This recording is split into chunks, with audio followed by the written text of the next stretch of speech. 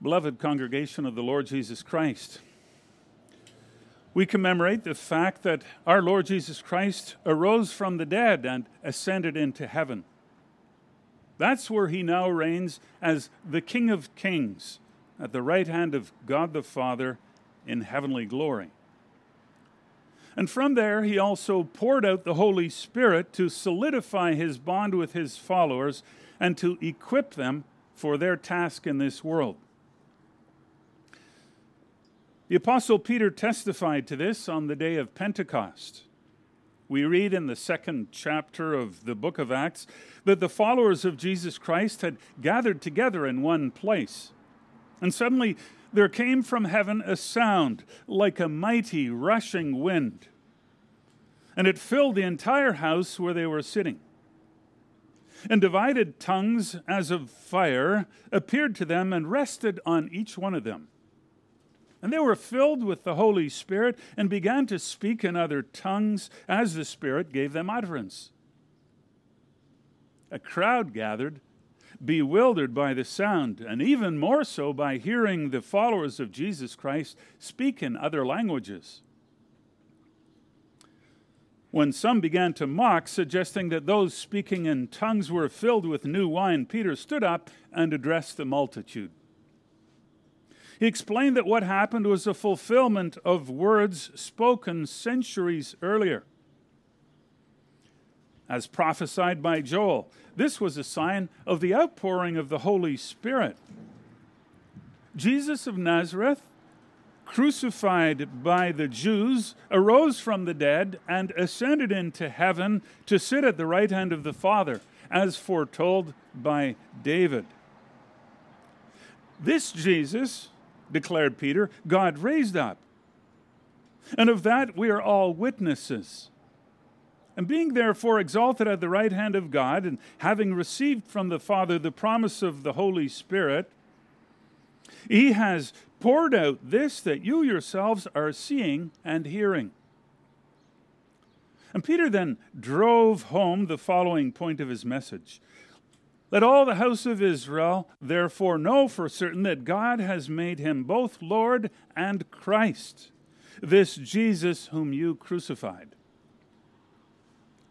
Jesus is both Lord and Christ. He has poured out the Holy Spirit and now calls the peoples of the world to acknowledge him as the King, the long-promised Messiah.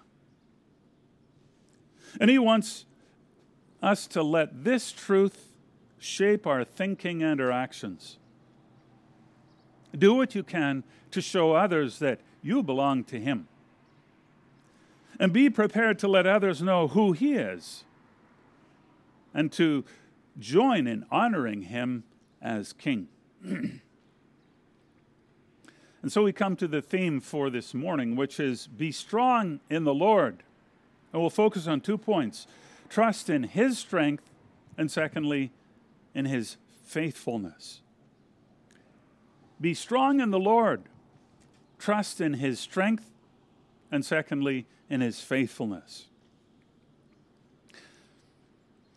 Have you ever felt that you're actually a pretty weak Christian? Have you been disappointed in your own setbacks and failures? Have you been discouraged by your sins and sinfulness? You're not the only one to feel like this. Good intentions and strong resolutions are not enough to help us in our struggles. Scripture is full of examples of the weaknesses of God's people. Even so-called heroes of the faith have had their weak moments. Think of what the Bible tells us about Abraham, the father of all believers. He had his doubts and weaknesses. Think of David, who committed adultery with Bathsheba. God enabled King Solomon to become one of the wisest men on earth. We read in 1 Kings 3, verse 3, that Solomon loved the Lord, walking in the statutes of David his father. He was instrumental in building the temple in Jerusalem. And nevertheless, his wisdom did not keep him from committing all sorts of sins.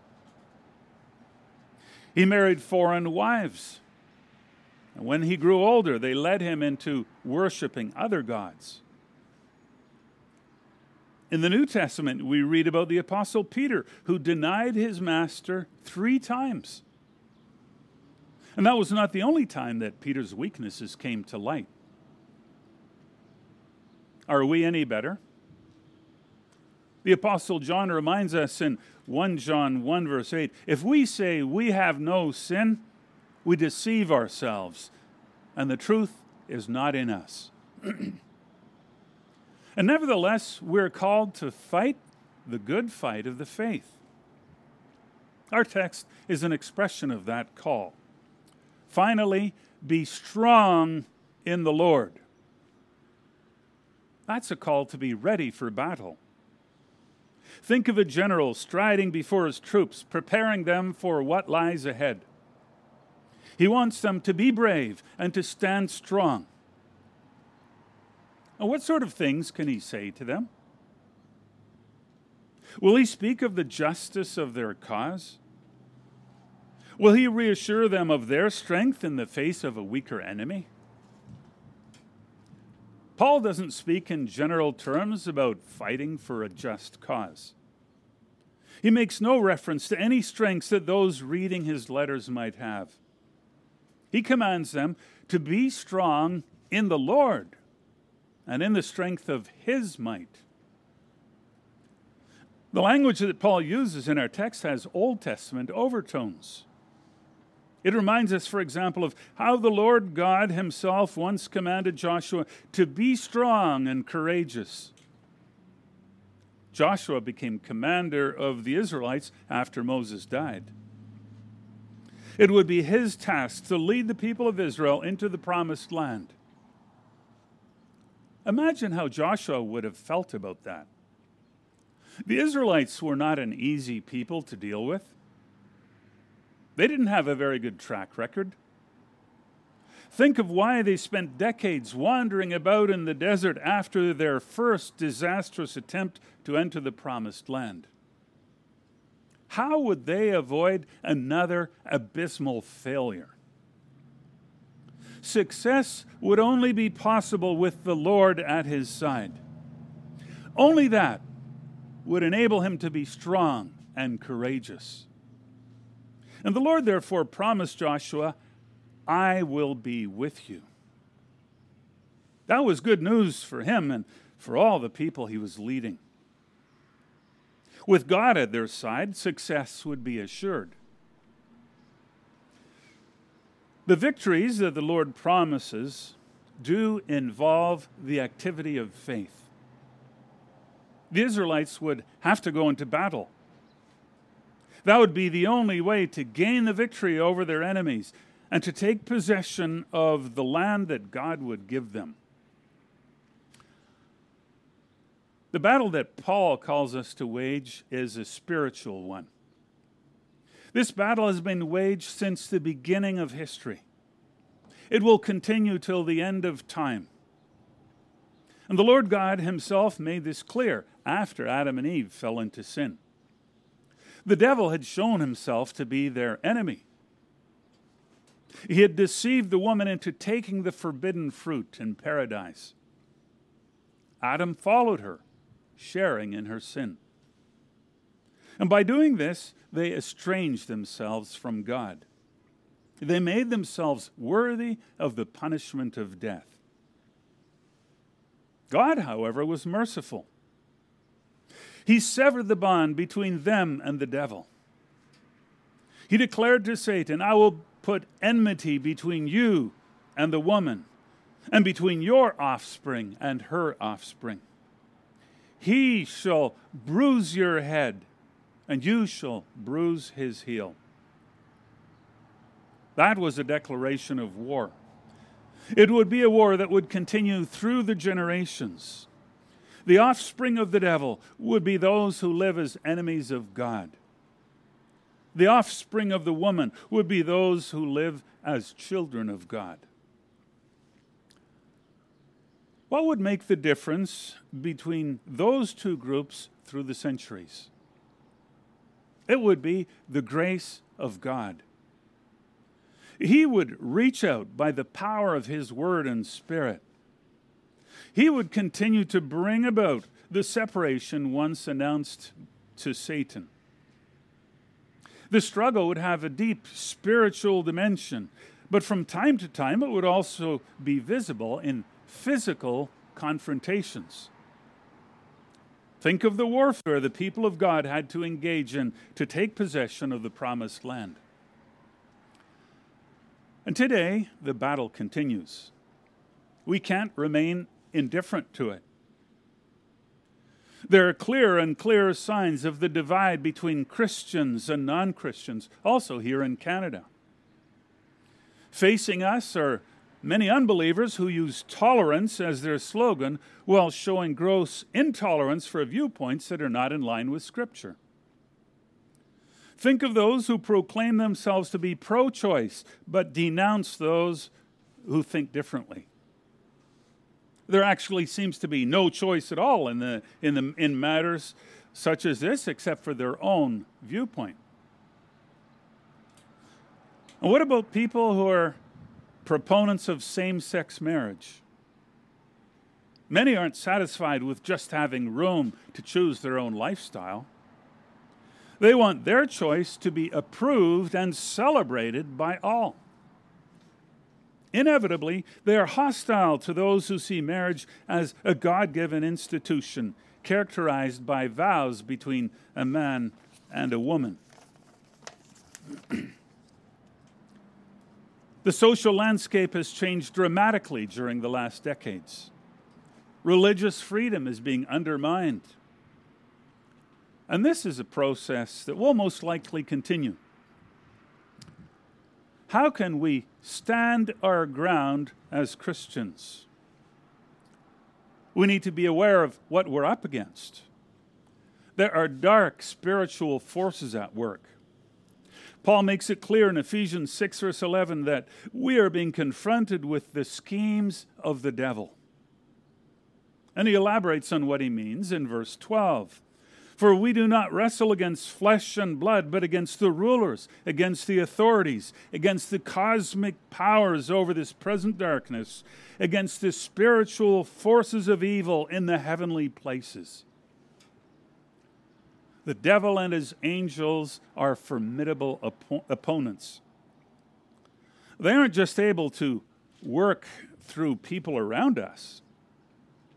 They can use our own evil inclinations against us.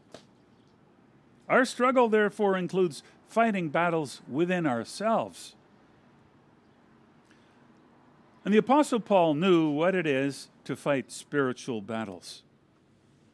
He had come to believe in Jesus Christ as the promised Messiah, the King to whom not only Jews but all nations must be called to recognize and obey. And this brought him into conflict with the Jewish authorities. Confessing Jesus Christ as the King of Kings, the supreme ruler of the universe, was not something that would be popular with the Roman authorities either. And acknowledging the lordship of Jesus Christ is still a very countercultural thing to do. Life as a follower of Jesus is quite different than the lifestyle promoted by unbelievers. You can see that when you read the many admonitions in Paul's letters. He calls believers away from a life of sin to a new obedience to God. This is a life of self-denial involving faith and daily repentance. Paul doesn't say anywhere that such a life is easy. As a matter of fact, he makes it clear that he has his own struggles against sin. Just read Romans 7, verse 18, where he confesses, I know that nothing good dwells in me, that is in my flesh. For I have the desire to do what is right, but not the ability to carry it out. That's an acknowledgement of personal weakness and inability. But he has learned to look outside of himself for the help that he needs. Remember Romans 7, the verses 24 to 25. Wretched man that I am, who will deliver me from this body of death? Thanks be to God through Jesus Christ our Lord. What is the apostle telling us? On the one hand, he makes it clear that, humanly speaking, there's no hope for victory against our personal sins. You may delight in the law of God and yet find yourself sinning against the same law. Our only hope can be found in Jesus Christ. He is our Savior and our Lord. Pray in His name for the forgiveness of sins. And also pray for strength and learn from Scripture how to struggle against sin. Our struggle is not hopeless. Look at the big picture. Who is ultimately in control of our lives and our future? It's the Lord Jesus Christ. He has overcome the power of sin and death. He arose triumphant from the grave. All authority in heaven and on earth has been entrusted to Him. Our future is safe in His hands. He will complete His work of salvation in this world. Having given us grace, we may be confident that He will lead us to glory. People may oppose us. Our weaknesses make us vulnerable.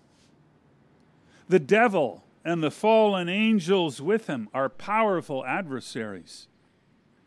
The tasks that the Lord lays upon us may seem like heavy burdens, impossible to bear. But there's no reason for despair. Pray and rely on Jesus Christ for help. Trust that He is with us through the Holy Spirit. Even if you still feel weak, move forward one step at a time and one day at a time.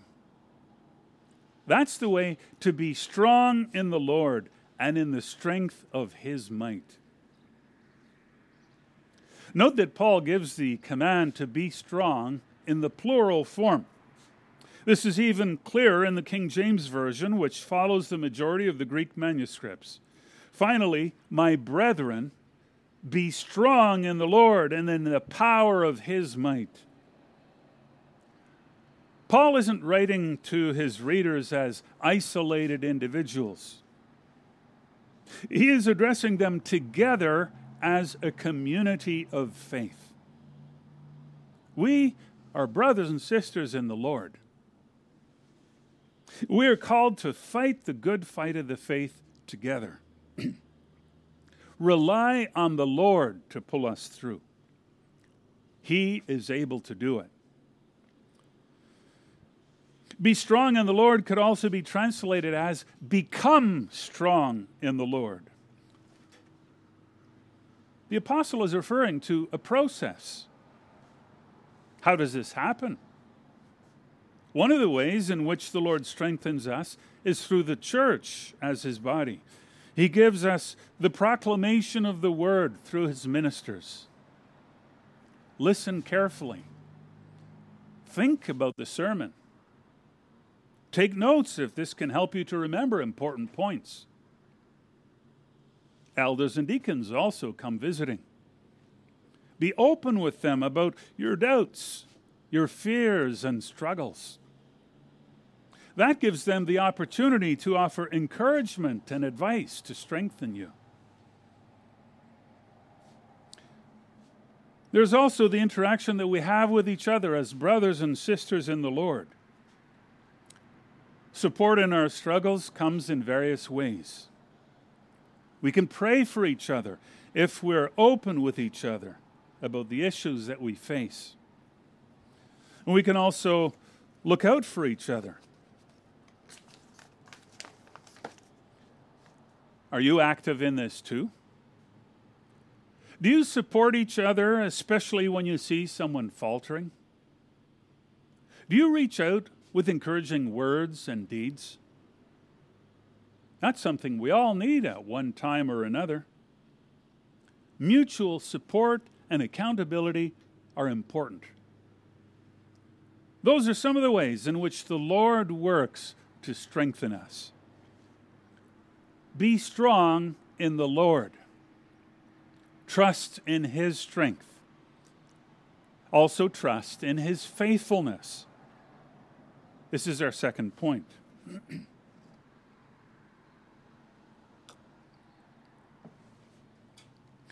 Discouragement comes when we feel alone in our struggles. People may fall short in giving support. But let's never forget that the Lord is with us. He is faithful. He has never turned repentant sinners away. Remember the compassion of our Savior showed during His ministry on earth. He reached out to the sick, the poor, and downtrodden. Those who looked to Him for help found out how powerful He is. Think, for example, of the woman who had a discharge of blood for 12 years. She believed that if she would even touch His garment, she would be made well. Her faith was not disappointed. The moment she reached out and touched His garment, the flow of blood stopped, and she knew she was healed. Our Savior continues to help those who turn to Him in faith. Remember His words to His disciples in John 14, where He promises that the Holy Spirit will come, referring to Him as another helper. Jesus is already our helper. As our helper, He has ascended into heaven, where He is now for our benefit at the right hand of the Father. And from there, He has poured out the Holy Spirit. The Holy Spirit comes to us from the Father and the Son, and has been sent to be with the church forever, dwelling with us and in us. This is why Jesus can give the assurance to His followers, in that day you will know that I am in my Father, and you in me, and I in you. Such truths won't help us unless we learn about them from Scripture and take them to heart. It's not enough just to know certain things about God. We need to believe what He says and let Him guide us through our difficulties. Don't be discouraged by circumstances. Fall back on what God tells us about Himself in His Word. Pray for wisdom to know how to apply what He says to the difficulties and challenges that you face. Also ask for strength to avoid or fight against temptations in order to walk in His ways. That's also what our Lord Jesus Christ did. Remember what happened in the Garden of Gethsemane before His crucifixion? He was the Son of God, perfect in every way, but He was also human, fully human. And He therefore prayed for strength to do God's will. That was how He remained obedient to the point of dying for us on the cross. As His followers, we too should be active in praying for what we need in our struggles and trusting that our faithful Savior and Lord will never abandon us. Be strong in the Lord and in the strength of His might. The Apostle Paul wouldn't say this unless there is firm ground for hope that the Lord will strengthen us. We aren't in the spiritual battle alone. Even as a church, we aren't fighting alone either. Believers in Old Testament times were already called to rely on God's trustworthiness. Before battle, the priest was to encourage the people of God as follows. Hear, O Israel, today you are drawing near for battle against your enemies. Let not your heart be faint. Do not fear or panic or be in dread of them. For the Lord your God is he who goes with you to fight for you against your enemies, to give you the victory. Note that the priest was called to give this assurance. The people knew they were sinful. Would God therefore not abandon them in their time of need? No, that wouldn't happen if they would turn to him and be reconciled to him through the ministry in the tabernacle and later in the temple. They could seek a restored relationship with God. Sacrifices could be brought to atone for their sins. The burnt offerings and peace offerings highlighted the fact that God is a forgiving God. We know this even more clearly in the light of Jesus Christ. Through faith in him as our Savior, we may rest assured that our God who calls us and justifies us will also glorify us. Our future is safe in his hands. And this means that our struggles will never be in vain. As Paul puts it in Romans 8, verse 31, if God is for us, who can be against us?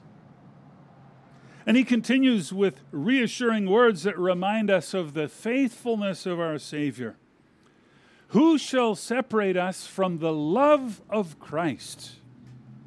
Shall tribulation or distress or persecution or famine or nakedness or danger or sword? As it is written, for your sake we are being killed all the day long. We are regarded as sheep to be slaughtered. Knowing all these things, we are more than conquerors through him who loved us. More than conquerors. This is true even when Christians get slaughtered for their faith. Nothing can separate us from the love of Christ. The love of our Savior assures us that he will use his might to give us what we need, no matter what we have to face. If we fail, it's not because our Savior has been unfaithful. We have fallen short of our calling to look to him for guidance and strength. His word is clear. Stay focused on our Savior. Learn to trust in him and to follow him. This is the way to break with sin and walk in his ways. By faith, we persevere in putting our sinful inclinations to death in order to live for him. Do you know how to overcome your sins? Learn to love him more than the sins that attract us. Keep this in mind. Learn to love him more than the sins that attract us. And so meditate on what a wonderful Savior we have. Read the Gospels and the other books of the Bible. Not just the New Testament. Also, read the Old Testament, the word from which our Savior derived instruction during his time on earth. Remember what he said to the Jews. You search the Scriptures because you think that in them you have eternal life. And it is they that bear witness about me. Yes, the writings of the Old Testament point to Jesus as the Messiah and speak of his work. Those scriptures equipped him for his task. He is our chief prophet and teacher. He is the ultimate high priest and the Lamb of God, the atoning sacrifice for our sins. He is the wonderful Counselor, mighty God, everlasting Father, Prince of Peace. Embrace the instruction of our Counselor and submit to his authority as our King. We read in 1 Chronicles 16, verse 11, "Seek the Lord and his strength. Seek his presence continually." That's a call to prayer. Not just occasional petitions, but a life of prayer. And when we put this into practice, we will be able to echo the words of David in Psalm 28, verse 7. "The Lord is my strength and my shield. In him my heart trusts, and I am helped. My heart exults, and with my song I give thanks to him." What a testimony to the faithfulness of the Lord our God. He has given us Jesus Christ as our prophet, priest, and king. And trusting in Jesus Christ, we will find the help that we need. He strengthens us to fight the good fight of the faith. He also protects us when evil forces threaten to overwhelm us. And that gives us reason for joy. Keep on looking to him, and remember to thank him when he supplies you with what you need. Amen.